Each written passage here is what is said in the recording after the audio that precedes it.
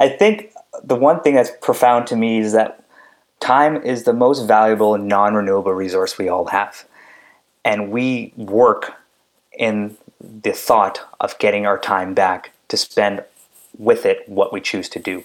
And for many of us, it's later in our years when we're 65. Why can't it be when we're 45? Why can't it be when we're 35? Would you not rather have time to take your son to his soccer game on a Wednesday afternoon instead of being in the clinic? Of course I would. So what can you do now to free up time? Because we all have very limited amounts of it.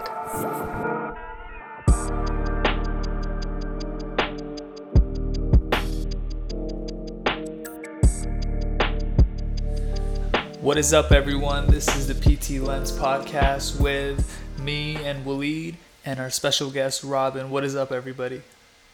How's it going? Hey everyone, it's Robin here. Yes, it is, and we're very excited for this episode because it's a topic that a lot of us need, but we're not. We weren't taught this stuff in school. Let's just say, like Waleed, were you taught financial literacy as a healthcare provider in the ways that we needed? Yeah, maybe. Not at all. I think. Yeah. I think the way that I would describe it is like we are very like when we're going through school, we're very focused on becoming like technically inclined in our field, and honestly, there's like that is very important. But when you get that first check, you're almost very excited. You're like, oh my god, I got this money, and then you're like, what am I supposed to do with this? There are things that you want to do with it, but what is the right way of handling the money and managing money? Just like how we manage our time, I think finances is something that we should pay attention to in terms of how we manage it, because how we manage it today has big, I think, consequences as we kind of move on to the future outlook, right? So I think throughout undergrad, throughout masters, throughout all the experiences that we had, no one actually like sat me down and said, hey, Waleed, this is what you're supposed to do. And we've taken a tremendous amount of courses. I think one elective here and there would have been very, very, very useful. So that's why I think I'm sure I'm not alone on this boat. And if I am, like I guess that just sucks. But if I'm not alone on this boat, I think the information that Robin here is gonna provide for us is gonna be very, very useful. Not only just for physios, even though he is the financially fulfilled physio, you can apply all the principles that he's probably going to provide and his insights regardless of what your walk of life is. So please let me welcome Robin, and he's going to do his introduction, and he's going to walk us through all his advice and everything that he has to offer. Welcome, man. Thank you, gentlemen. And hi, everyone. My name is Robin Valadares. I'm a physiotherapist who's been practicing for 10 years. It's kind of eerie to say that, but this is my 10th year of practice, and I've done it mainly in private orthopedics in the GTA, the Greater Toronto area. And I became kind of fascinated with financial literacy investing in my mid to early 20s because, like you mentioned earlier, gentlemen, it's not something we learn in high school, undergrad, postgrad, my MD friends, my doctorate friends. It's a giant gap in our traditional education system at the detriment of the people they produce. And if you can grasp this information early, apply it, which is a challenge in itself for some people, then you'll reap the rewards of what life is truly supposed to be, in my opinion, and that's enjoying time freedom, doing what you want, when you want, not because you need to, because you want to. And there's a big difference between those two words of needing and wanting, and most people don't have the choice to make. They just do it because they need to, not because they want to. And my mission and my goal in my platform and my education is to show allied health professionals, healthcare professionals, and anybody, and really, because it's a wide-ranging topic, to take control of their financial life so they can have the ability to do what they want when they want to do it. I love that, man. Like, I think the big thing that you said is doing what you want rather than what you need, right? And I think a lot of times when me and other people, we think about financial literacy and doing what you're supposed to do with your money, you think, oh my God, this is such a chore, right? When I think about it, I say, oh my God, I have to think about we're doing this and investing this percentage of my income in this. But when I kind of reframe that, like you said, I realized that's actually allowing me to have more freedom, when you have that strategy and um, when you have a way that you want to live, you're able to have more freedom being by implementing these strategies. So, what made you really start getting into this? Like, what made you say, "Hey, I'm seeing this gap in allied health professionals, and I want to educate them." Like, was there maybe a specific thing you saw or a specific person who came up to you? What got you into this field and this space, and what were your first steps into this venture? Great question, and I will preface this because I'm going to let the audience know this isn't financial advice or to be construed as financial advice. It's more what my experience has been, and it's more for information and education and some entertainment. So I'll start with that. But two things happened. Earlier on in my career, in my sixth unit at McMaster, my preceptor asked me this question, and I'm going to ask it to you, and I'm going to ask it to your audience. How many therapists do you know who are still practicing actively over the age of 50, 55, or 60? And I sat there and mulled over the question, and I came back and said, I honestly don't know many. So if they're not practicing over the age of 50, 55, or 60, what else are they doing? And how are they earning an income? That made me think again. Our profession isn't like our counterparts in medicine who can work till 65 as an anesthesiologist, or a lawyer, or an engineer, or an accountant. Our ability to earn an income is finite, and it's even shorter than our counterparts. So we have a finite ability to earn an income. We have to make the best use of that time, and it has to last until we retire and until we pass away. And with modern healthcare, the amount of time in retirement is only increasing. So you need more to satisfy your retirement depending when you retire. So that really shook me at age 22 and 23, and that kind of set me on this journey. That's amazing. We're so like preoccupied with like just again focusing on becoming a good therapist and all that stuff, so we kind of lose sight of, or we don't place as much importance on it yet. I think we just like, oh, we're gonna make some money, we can save it, and etc. etc. But we need to really understand how everything kind of works, right? So, one of the questions that I had for you is you had this realization a little sooner than most, I would say. But not only that, like you actually applied things to kind of improve your literacy in the financial world, right? So, what were some of the earlier mistakes that you made financially? If you don't mind sharing that, I mean, it could be personal too. That's totally fine too. But what were some of the mistakes that you made as an as a new therapist? Because like perhaps I'm just first year into my practice as a physio. Yeah, I don't mind sharing it all. I think mistakes are where you learn from. I think early success is a very poor teacher, and mistakes are the ones, if you can learn from it, last the most in terms of what happens. So I think my first mistake was not placing as high enough of importance on it. I had the mindset of a very high time preference, meaning I wanted things done now and could not think about my future self.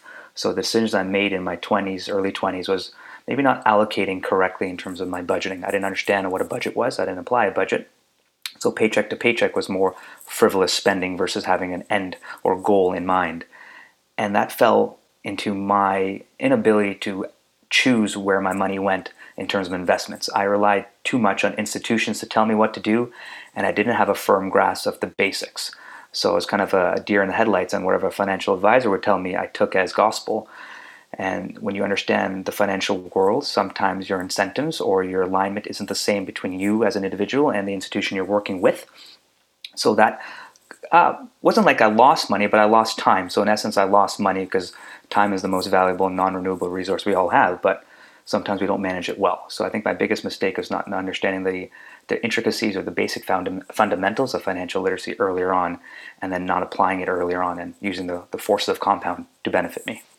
So when you say like the basics of financial literacy, are you talking about um, creating a budget, creating like this much percentage of my money goes to my wants, my needs, and investments, or are you talking more about like specific investments like stocks or ETFs or real estate or whatever, or is it a combination of the two? A combination of the two, but more on when I say basics, it's understanding what a budget is. If I make $5,000 a month, where are those dollars going? and what is it like to live as a therapist? What are my actual expenses and my income? And then on top of that, how do I pay off certain debts? What's the difference between a student loan at 5% versus a American Express at 20% versus a mortgage at 3%? Where should I allocate my money that way? Oh, now I have an extra $1,000. Should I put it in a TFSA? Oh, Robin, what's a TFSA? Oh, okay. Should I put it in an RSP? Oh, what's an RSP? Or should I save for taxes because I'm a self-employed individual that I have to pay taxes at the end of the year?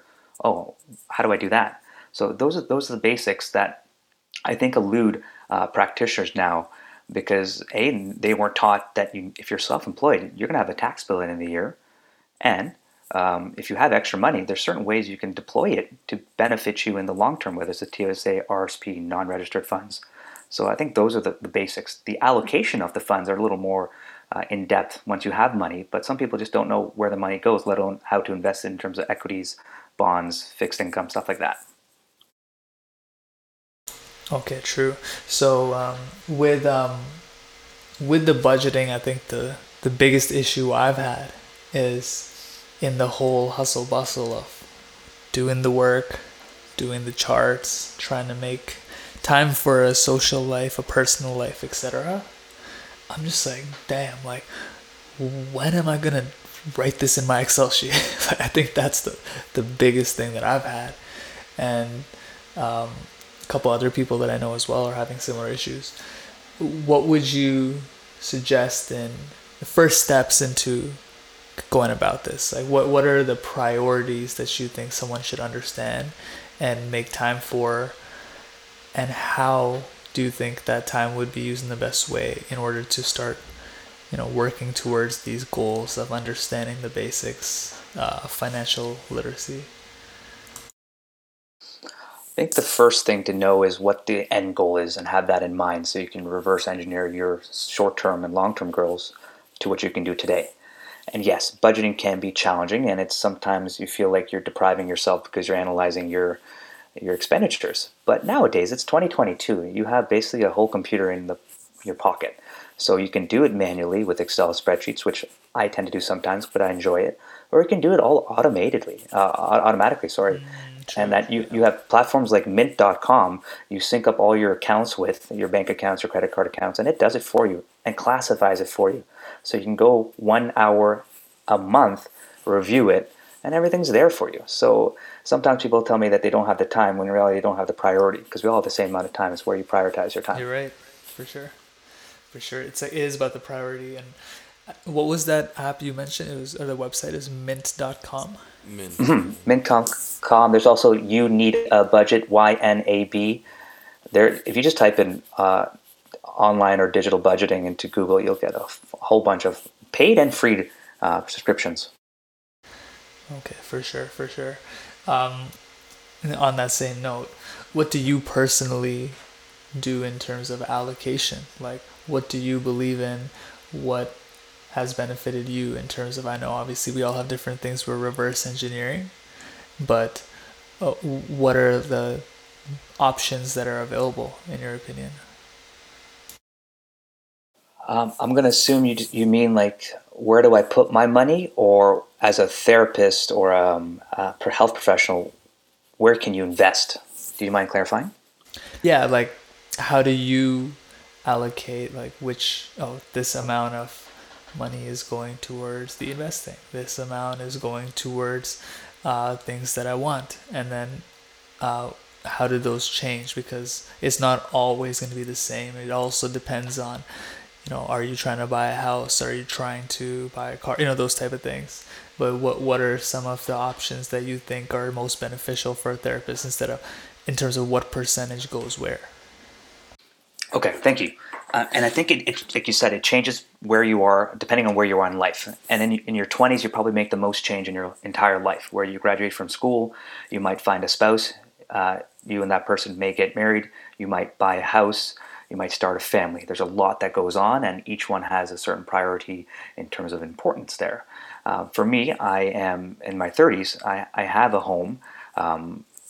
So I don't really have to say for that what I do with my money. And I think the most important thing is understanding that you should be able to pay yourself first, because who else is going to do it for you? So with the automaticity of certain apps, you can take your $5,000 paycheck and instantly off the top, you know where that money goes. You say, okay, I'm going to put $300 each month into this account automatically. So you reduce the temptation of you taking that money and buying Lululemon ABC pants. Now it's gone directly to your TFSA. And then it can be automatically put into an ETF if you choose to do that. And then that's the intricacies that's already done for you. So you reduce that temptation. For me, personally, based on where I am currently, I am investing in equities, investing in cryptocurrencies, and holding cash on hand because right now in this economic climate, with inflation soaring at record levels and your purchasing power going down, and there's also some favorable purchases in the stock market that I'm waiting for, that I'm just holding some cash. So when there is a sale, I'm going to go shopping. Would you say on a side note, would you say there's a sale going on like right now, considering how like a lot of things kind of dipped down considerably like recently? Like I'm just thinking of certain stocks like Amazon and Alphabet and all these things that have experienced a split too, and even Shopify is a great example too. It's gone down like considerably over the past like year, I want to say. Would you say Yeah. like this is a good opportunity for people to get into investing in the stock market? Like even Bitcoin's dropped a lot. This is where I can tread around that because I don't want to be construed as advice, but I can tell you that the stock market's probably the only market in the world that when there's things on sale, people leave the store and don't go shopping. So yes, you're looking at when you define a sale, you have a 5% off sale, you have 20% off sale, and you have 50s and 60% off sale. And those are the ones I like shopping at. But you have to ask yourself, when are you going to sell? So if you're going to take a 5% sale right now, but not going to sell for 20 years, and you think that company's going to double, then that's a good opportunity, in my opinion. If you're looking to sell in 2 years, then you might want to wait for something of greater sale because you have less time to compound that. So yeah, I think the stock market has taken a beating mainly because of potential future earnings currently going on this week, as well as economic outlook, as well as fear and uncertainty. Uncertainty creates panic, panic creates selling, and selling affects mainly all the sectors at once, irrespective of the actual underlying stock. So you have to ask yourself, do you think Amazon's going anywhere? Do you think Google's going anywhere? Do you think Tesla's going anywhere? Do you think Apple's going anywhere in the next 5 to 10 years? And if you don't, then that might be a good opportunity to purchase. If you do, then you might have to wait until you have certain metrics before you kind of deploy your capital. Sorry, yeah, I was just curious, like, because you were saying like time to buy it, like as a sale, so I was like, like okay, so transitioning from that now, you were saying that a certain amount of money goes into investing. Like if you were to advise yourself, let's just take that example that you said about the person that's making, let's say, $5,000, and they're bringing home $5,000 like after taxes and all that stuff, right? How would you advise, just to, again, like, I know you're not giving any advice, and again, any listeners out there, this is a disclaimer, again, this is not financial advice, he's just giving whatever he is, like, he's just giving some tips on how he would navigate it. Okay, so how would you tell this person that's making $5,000 to kind of divvy up the money that he has? So, good question. I think it depends on your age and your time horizon for investing. What I mean by that is a 20-year-old male, female might have 40 years before they retire, whereas a 50-year-old individual may only have 10 years. So, what you're looking to do is your risk profile or your tolerance might be different.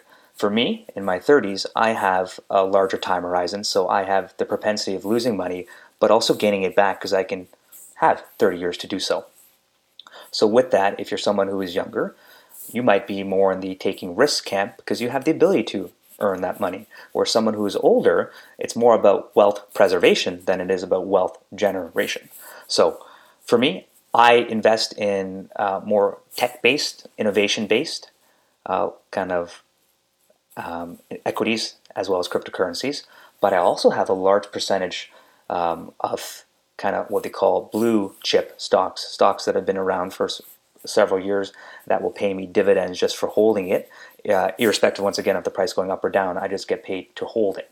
So it's your portfolio allocation or portfolio construction is quite important, and it will change depending on A, your goals, B, your age, C, your risk profile, and D, your ability to sleep at night. Some people don't like taking risks. They'd rather pay off their mortgage and sleep well at night. Other people are like, hey, lever me up because I know I have the ability to. I'm built differently to take on this risk because I know I can get it back if it were to go again. So those are the four things I think will affect your investment decisions. But I think one of the more important things in investing is not how much you invest. It's the allocation or the position sizing. What percentage is it? 1% of your portfolio, 10% of your portfolio, 100%. I think that makes the most sense as to versus an individual equity or a position you may have. That's very fair. And I like that. It's just a matter of like again like how you are allocating your resources and where you are in your life. Like I mean, let's say like for me, like I'm more like you said, in your 20s you're kind of looking to settle down. Like you have a wife, then you might have a kid, then you might have a house. Like I'm pretty much hitting camps and all four of those things at the same time. So the way that I kind of view investing and all that stuff and kind of allocating my resources might be different than someone who's like Prab, right? So it's very interesting how all those factors kind of influence how we kind of move our money around. The point that you mentioned about like equities and cryptocurrency, and I'm sure like there's a lot that goes into that stuff too. Like how would you advise people kind of get introduced to the idea of investing? Like if they wanted to just get into allocating some money that might be some things that they buy in the market, let's say stock market, maybe crypto, how or a blue chip like stock, like how would you advise someone who's kind of like new to investing to kind of take the steps forward to kind of get into it? Yes, for me, it was a combination of books, hard copy or Kindle books, podcasts like yours, newsletters I read, trial and error, networking, and I think the most important one is failing and making mistakes. So, like I mentioned earlier, you have everything available to you on your phone or computer. You have a vast amount of literature. It's just consuming it and understanding who you are as a person. I'm someone who is low and slow. I'm here for the long term. I'll make my decisions based on how I am at 50, at 60 years old. I don't think I'm going to be someone who wants to double their money in the next 6 months. So the way I invest is for the long term. And I have certain philosophies that I've studied where it's kind of the Warren Buffett approach, where it's kind of buy good quality stocks that either pay you dividend or have the propensity of being there for the next 20 years. That will pay you in the end, versus kind of the high flying ones that we might have seen last January with AMC and GameStop, where people double their money at the same time they lose their fortunes. And if you're a gunslinger like that, that might be where you put your money. But for me, I know my philosophy, and I know what I've read over the last 9 years and what I failed at, that I'm pretty comfortable with making financial decisions. A shameless plug here for those, like you don't have to take my course or go on my platform, but you can go on Instagram, you can go on TikTok, and you can follow 5, 6, 7 people and get a good gauge of what they're saying and what the commonalities are, and then go from there because it's quite informative on the financial world, in the financial world on social media. There's a lot of good things and also some less good things, but as you kind of deciphering and kind of educating yourself about it. Yeah, for sure. With like you were saying with TikTok and all these apps, I find they have a lot of information, right? There's all kinds of hype, trendy investment opportunities like GameStop, like you were saying, and those are going to be different every year. Everyone's going to have a different way of doing it, right? What would you say are your main long-term investment platforms? Like, not platforms, sorry, but what do you mainly perceive as more of a long-term investment? And how can someone who's just starting, just getting started, just 1 year out, how can someone set themselves up to start acquiring some of these assets? Like to me, it seems like they're things like real estate, etc. But um, it's with housing the way it is, it becomes hard to imagine like when am I going to go and get my foot in the door on this. So what would you recommend to someone who's trying to get to that point of investing for their long term? Yes. So in my personal situation, I have real estate, hard real estate, and I was fortunate enough to acquire this real estate earlier on before some of the costs become prohibitive. But you have to ask yourself, you don't necessarily need money to acquire real estate. You have kind of three pyramids there. You have yourself in terms of you have time. If you're someone who has time and you might partner with someone who has money, then there's a good partnership there. You might also have someone who has access to a real estate property who has the deal, but you don't have the time or the money, but you still have the deal. So there's a partnership there. Or you can have someone who has the money but doesn't have the time or the deal, and then you can have a partnership there. So the idea of that you need to go and have money to purchase real estate is a faulty one, because you can solve a problem by having the time or the deal, and you still have these good partnerships. The next thing is kind of finding them, and that's where the networking comes in, and kind of putting yourself out there and meeting people online or in person.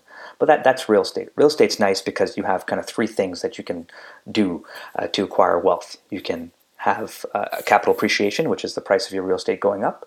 At the same time, you also have capital depreciation when your price goes down, but that's hard to predict. Then you have equity build up or mortgage pay down. So if you're renting it out to a tenant, you build up equity each dollar you pay towards principal of your mortgage.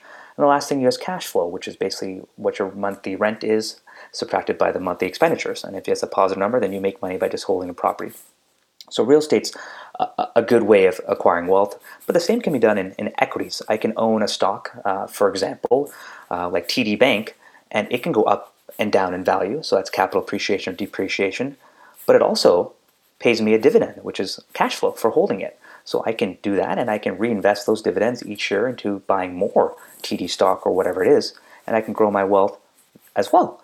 Or I can also own a business, and this is the kind of the next logical step for most allied professionals, because they understand the technicalities of being a professional, but they start to venture off into business ownership without having the financial savvy to own a business, because being a manager and an operator is quite different than being a practitioner. But if you own a business, then you have the ability to scale and take yourself out of the business and earn an income irrespective of you being in the business. And that's where you can start to leverage yourself, because we all have the same amount of time, but if you don't have to work for your money and you earn it passively or semi-actively, then you can scale a lot larger and get wealthier faster. Yeah, I like what you said about being involved semi-actively or passively, because it seems like that's where you're really saving on your biggest asset, which is time, right? If you're always, and that's a very common mentality, not just in me but in a lot of new grads, is, oh, let's bust those long hours. Like, for example, I'm working right now, some days like 10 and a half hours, and for a bit I was thinking, wow, that's great, like the extra money's coming in, fantastic, right? But then when you start to think about, is this sustainable long term? Does this even make sense long term for everything else you want to do in your life? It doesn't necessarily make sense, right? Ideally, the best way to do it is to get that money back and get that money growing, more money on its own, right? So like you said about building the business, that's a great step. How would you suggest someone, what are like the main 2 or 3 key points you'd suggest someone to be aware of or learn about before they start to venture into building a business, building something that's going to passively bring it in, whether that's a clinic or online business? What are some of the key things that someone should be aware about? I think the most important thing is something called ROT. Some of us know what ROI is return on investment, but ROT is return on time. You have to ask yourself, is owning a business and operating the business the best use of my time in terms of what it can generate? And owning a clinic is nothing to sneeze at. You have not only the practical aspect of being a therapist, but you have the HR, the human resources aspect, as well as a lot of other intricacies that you won't know until you actually own a business. So I think it's important to understand what your return on time is, and whether business ownership is for you, or even like therapy business ownership versus me spending the same, let's say $100,000 in opening up a physiotherapy clinic. What if I open up or take over a laundromat? Now I own the laundromat, I don't have to be there, or I can hire an operator, and all I have to do is deal with machines that do the job of washing my clothes. So that same $100,000 is spent two different ways. One might have a better return on investment, but one has a better return on time. And once you have more time, you can make more investments, and therefore your wealth is kind of exponential. So it's understanding what your return on time is, and I think most practitioners, especially in your 20s, don't have a firm grasp of your ROT. You think you work 10 hours a day. How many hours are spent commuting? How many hours are spent charting? How many hours are spent empty? And when you say, oh yeah, I make $50 an hour, but if you dilute it with those three things, you might walk away with $30 an hour, and then you have taxes on top of that. So your take home might be 26. And you're like, oh, Damn. so those 10 hours spent isn't the best use of my time. For sure, for sure. I wasn't ready for that. Personal attack. It's true though. Like I think we all need someone that tells them that before we've spent 5-6 years down the line, like not realizing these things and um, thinking that we're doing the best return on time activity, like you were saying, right? So yeah, you were saying figure out if it's the right, if what's the right business model for you. What about like financials? Like how much sort of should you have put aside? How what are some skills you should acquire before opening that business? What are some of the ideas around a business plan or a vision for what you want to do?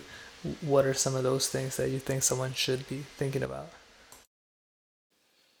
Um, Basic accounting principles, I think, is important in owning any sort of business, understanding what certain line items are. And you don't need an accounting degree. You can just partner with someone who is a certified accountant or chartered accountant, and you and them can talk about the basics. Um, it's a tough question because it's variable in terms of what you should know. But if you don't understand your own, what we call P&L, your profit and loss statement, meaning Robin Valadares as a physiotherapist, what do I make a year and what's my expenditures and what do I take home? If you don't know that up front, then I don't think owning a business is the right decision for you at that point in time. But I think when you get into, at least the first steps would be having an investment portfolio. Once you start to invest in companies, then you have to actually look at companies and say, oh, how much does Apple make each year? How much do they spend? What's their debt like? And what's their cash flow? Oh, if you understand how Apple works as a business, then when you open up your clinic, things like, oh, I can transfer these same accounting lines over so I know how much I make in physiotherapy income, massage therapy income, how much I spend on massage lotion, how much I pay my front desk, and what I take home. But if you don't know those simple things, then I don't think business ownership is for you at that point, even though you might think you're ready for it being a physiotherapist practice for 10 years. If you haven't owned a business in the past, it's challenging opening your first. But you make mistakes and you learn from them. For sure. And it's like what you were saying, like you have to, it's not just about the time you spent outside, it's not about the time you spent in the profession, it's about what have you sort of put together in that time. So like knowing how much the front desk is going to get paid, knowing how much you're going to need for the small things like lotion or ultrasound gel or whatever, right? Was there any, do you have any story or situation where you tried to go about one of these ventures but not knowing one of these things or not being aware of one or more of these principles deterred you or hindered you from growing that business? And what was and what did you learn from making that mistake? I haven't gone down the route of owning a healthcare business per se. I do have a corporation, which is my own corporation professionally, that is a business entity that I run and manage myself. It's quite different than owning a hard clinic and an actual banner name. But in starting my actual online education business, I learned the intricacies of how much capital you have to put up front more in a digital age in terms of running a website, hosting a website, payment processing fees, as well as recording courses. And I think my few years before of owning the physiotherapy business taught me a little more about what to expect. And in terms of your first year, you might not be profitable in your first year, which is okay. But if you do the right things over time and kind of get a name for yourself, then you start to grow slowly. And that's where most companies are. A lot of companies, for example, like Tesla, wasn't profitable for the first, maybe decade of being a company. And just until recently, they started to become quite profitable. But they had a certain belief and they had a certain runway. And if you have that and you stick to, I think, your vision, not foolishly, you have to be kind of realistic in saying, yeah, I believe what I'm doing and I can see the end in sight, but it's got to stay committed. Then you can profit quite well. But yeah, I don't have any stories about owning an actual physical business, more of smaller side hustles that I do on my own. Oh, okay. So maybe like something like those small ventures that you had, like the small side hustles that you're talking about. Like, was there any moment where you like what was there like a teaching moment in any of those small ventures where maybe you would do it differently now than you would have when you first did it when you first initially started the business? Yeah, I think the teachable moment that I wrestle with over the years is having the faith in yourself, not a religious faith, but the self-efficacy or the confidence that you can do it. Because when you're an entrepreneur, at points during the journey, you feel like you're all alone. And this is part of the stuff I like to educate people on. It's not just about money; it's about being fulfilled and having meaning, and having a solid background in who you are as an individual and knowing how you react to certain stimulus, both positive and negative, I think has really tested me over the years. Because yes, I've lost thousands of dollars on bad deals. I've lost thousands of hours on wasting my time. But if I hadn't had those happen to me and made those mistakes on my own and taking ownership for those mistakes, I wouldn't be in the position where I am. I wouldn't be as hardened mentally as I currently am. But I'm still growing that way. So I think as much of a cop out of an answer it is, I think knowing yourself very well and how you emotionally respond, and if you're someone who is built to take life's hard knocks against you and learn and grow from them, because they're all going to happen to us. We will fail, and for those, you will succeed if you can learn from the mistakes and apply them differently the next time. But there isn't any kind of tactical information I can tell you more than just the philosophy approach of investing and being a business owner. No, I think that stuff is very useful though. Like it's very interesting to hear that from you because you're like way more experienced than us. You're 10 years in the game and you're learning all these financial ins and outs like way more than us. So I think even though your advice may seem simple to you, it kind of reminds us that you like no matter what the basic idea of just trying to know yourself the most is still the number one priority as you go through this journey really because hey man like at the end of the day like a lot of people are afraid to get into this kind of space in the first place. I think these are the kind of thoughts that kind of hold you back in the first place, right? So I think it's a good reminder that someone that has gone through as much as you have that focus on yourself and trying to make sure that you believe in yourself and the process that you're going to put yourself through. So I like that a lot. Thank you. And I think it's only natural when we're younger and like where you are right now, you might have the same beliefs I did when I was in my 20s, is that imposter syndrome. Am I capable of making change? Do I believe in myself? Do my patients even believe, or my clients even believe in my skill set?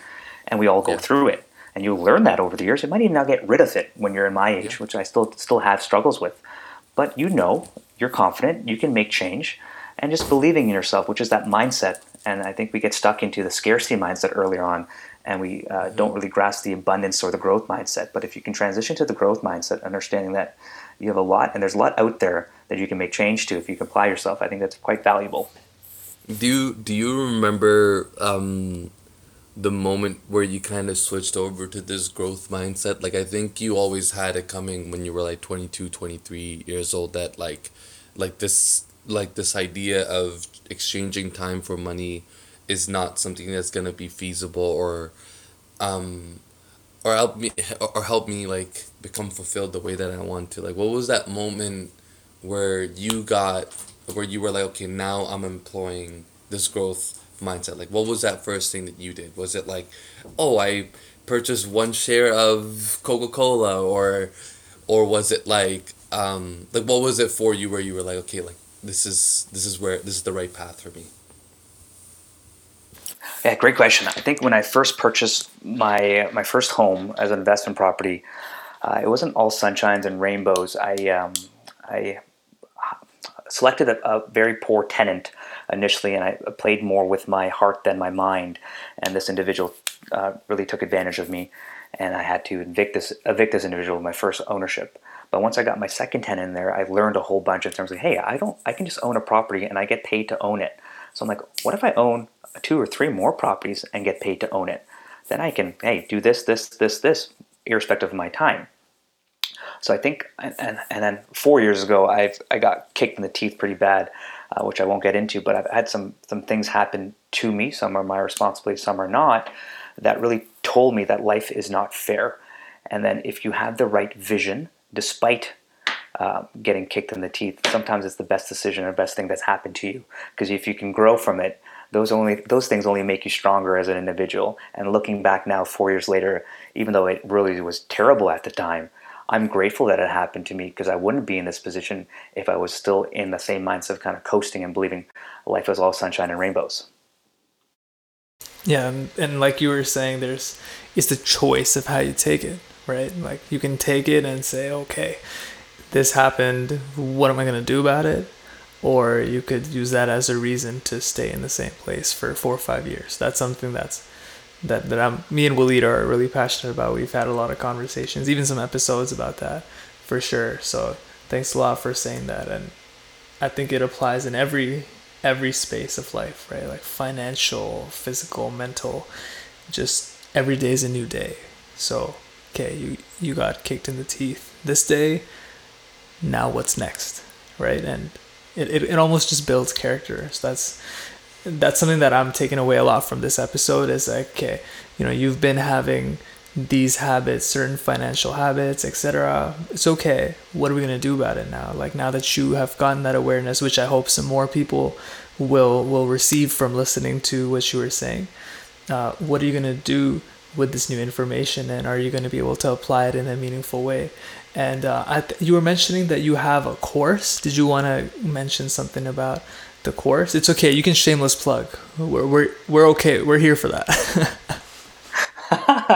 Yeah, somehow I don't know why this stuck with me, but I always felt bad in practicing to kind of sell stuff to clients, because I feel like I'm a salesman. But in reality, you're just promoting yourself, and you're your own brand. So when you sell your services, you are a salesman, but you're selling it with an ethical and moral base to it. Yeah, well, So I yes. think people are gonna get more benefit out of you promoting it, right? So I love that. I think it's a great idea.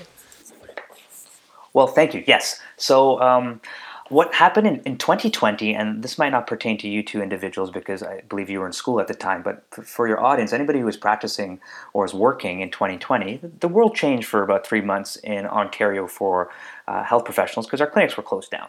And if you're an individual who derived all your income, like school told you to, from one income source, guess what? It dried up in a matter of seconds for months. And you're like, how do I pay my mortgage? I have two kids. How do I take them to daycare if they're in daycare? How do I pay my credit card bills, my student loans? So the fallacy that we were taught, and I guess no fault of education system, although I'll hold them to blame, is that they didn't teach you that if you only have one income source and it's taken from you, your security of one income source goes up in smoke. But all the expenditures and obligations of life are still there. So I think nowadays is having an ability to diversify your income will make you even more resilient when things change. And that's what COVID taught me. So over the course of 2020, when I had 3 months downtime, and this is because I'm very passionate about financial literacy, I decided, like, let's take some action, Robin. Let's build something. I talk to my friends, my colleagues all the time about this. That probably blew in the face that they're bored of hearing it. So I went pen to paper and I just wrote over a couple of craft beers. I wrote about 11-page manuscript on what came to my head on financial literacy. And then I kind of did a couple beta tests and drew it down into a beginner course, which talks about the basics about what an allied health professional might want to know about financial literacy, and more of the application of the intermediate course. Now I know where my money's going, or I have the money. I know what a TSA is, an RSP, what the difference is. I know what student loans are. I know what debt are, unsecured, secured, revolving. Now how do I apply it? What's the process of buying cryptocurrency? What's the process of buying fine art or fine wine or fine whiskey? What's the process of a drip program or buying real estate or doing the Burr model? So I have these two courses. They're both are recorded on Embodia, which has been a really blessing for me. Maggie at Embodia has been a really, really good individual and very sweet lady to partner with or work with, as well as on my own platform, which I do live courses, not in the summertime because I like to golf in the summer, but in the off season, I have live beginner courses and live intermediate courses that we just do over Zoom. And then in the fall this year, I'm doing my first live in-person course with my friend Dave Leland and his host of 3 clinics at Coast Performance in Vancouver, where I'm just teaching individuals in person, which I would prefer, about the basics there. So that's kind of my platform. That's awesome.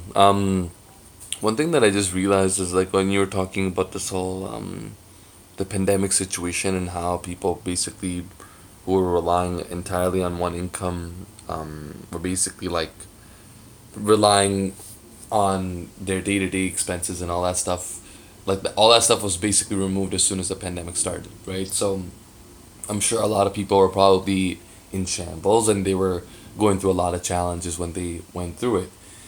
That's when I like kind of clicked in my head that when you are thinking about just generally investing, like you put your money into one place or whatever. One of the cardinal rules, from what I understand, is like you don't put all your eggs in one basket.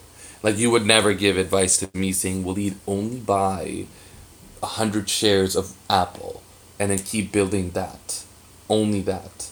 So the reason why is because if Apple goes to shit, then all your money's gone. So it's the same kind of thing that we apply in our life. Like you can't put all your eggs in one income because if that one income goes to shit, then you don't really know what to do with your day to day expenses then. So I think that I'm kind of seeing the parallels between how the stock market and the just your daily living kind of go hand in hand. It was more of like a realization. I'm just commenting on it really more than anything. Yes, and a phrase that often I think about is concentration will generate wealth. Diversification will preserve wealth. And what I mean by that, like you said, you might not want to put all your eggs into Apple, but if Apple 10x's, then you'll be quite wealthy. So you can generate quite a bit of wealth there. But if you do not diversify, if Apple goes to zero, then you're going to be poor. You won't be able to preserve your wealth. And same thing with physiotherapy or massage therapy or occupational therapy is having multiple revenue streams and in different sectors. One could be real estate, it could be bonds, one could be healthcare, one could be business ownership, one could be a laundromat. But it's going to be challenging for all those sectors to tank at once or to go down at once. So you're well diversified so you can maintain your wealth better that way. I love that. I think that would be your quote to live by, right? Like what was it? The concentration builds wealth and diversification preserves wealth. That's correct. Um, I love that one. Um, yeah, That's great, man. I think that's a great point to kind of leave people with. Is there anything, since we're coming up on the end of our time here, is there any one takeaway, like key point? We used to do this back in the day. I think Waleed will remember, but we used to ask everyone if you could have a billboard that's all to yourself that everyone driving into Toronto will see, like on the Gardiner. What would you put on that billboard? What's like the one piece of advice or the one statement that you'd want everyone to know from you? Oh, I like that one. On the Gardner, yeah, because you'd be stuck in traffic most of the time. Exactly. I think the one thing that's profound to me is that time is the most valuable and non-renewable resource we all have. And we work in the thought of getting our time back to spend with it what we choose to do. And for many of us, it's later in our years when we're 65. Why can't it be when we're 45? Why can't it be when we're 35? Would you not rather have time to take your son to his soccer game on a Wednesday afternoon instead of being in the clinic? Of course I would. So what can you do now to free up time? Because we all have very limited amounts of it. That's deep. You're saying at 45, I'm like, why not at 25? Why not? Agree. It's true. But change your mindset. You can do it. Just because society isn't, that's not the norm. Just because of the way we've always done it doesn't mean it makes sense. So push those boundaries. Take those bets on yourselves. Because if you're not going to do it, who else is going to do it for you? For sure, man. And I think that's a great way to leave people off. Everyone, just make sure that everything you're doing passionately, and you're not doing things just because someone told you to, and you're doing what you want rather than what people have told you have to do. There is another way. And if you're interested, we're going to put Robin's course in the description. We're going to put his page in the bio too. So if you're interested in learning more about new habits, new financial habits, and new ways of having a different mindset about money and where it's going, we're going to put all that information in the bio. For now, we're going to leave it at that. But thanks so much, Robin, for coming on. It's been a pleasure, and I've taken away a lot, and I'm excited to check out more of the content that's on your page and applying it to my own life as well. Yes. No, it was a pleasure having you, Robin. Like you have a lot of insights that I'm definitely gonna apply in my life. And the thing that is the most important takeaway for me from this podcast is the fact that you are encouraging people to kind of embrace the discomfort and actually go out there and take ownership of what is going on in your bank account, right? Like, understand how the money's coming in, understand how it's going out, and then divvy it up in a way that actually allows you to build more things that generate income, or at least preserve it, which is all the right things. So very, very happy to have you. I'm grateful for all the advice that you gave. Thank you, General. Thank you, Prad. Thank you, Waleed. I'll finish off, if you don't mind, with 2 points. So, as healthcare professionals, we're kind of always taught to put the needs of our clients or our patients ahead of our own, and to our detriment. It's time to take action and take care of yourself first, so you can satisfy and service the general public. And the last thing I'll leave you with is a quote from Warren Buffett, which is one of the more prolific investors of our time. If you don't figure out a way to earn money while you sleep, you're going to work until the day you die. And that's the truth. So try to find different avenues that you can do to generate income, irrespective of your time and irrespective of your location. And in that, I'll say goodbye. Thank you both for having me. I had a blast, and I can talk about this for hours, but I'll be respectful of everybody's time here. So thank you. For sure. So guys, this has been the PT Lens podcast, new and revised. Prab will lead, and Robin. We'll see you next time.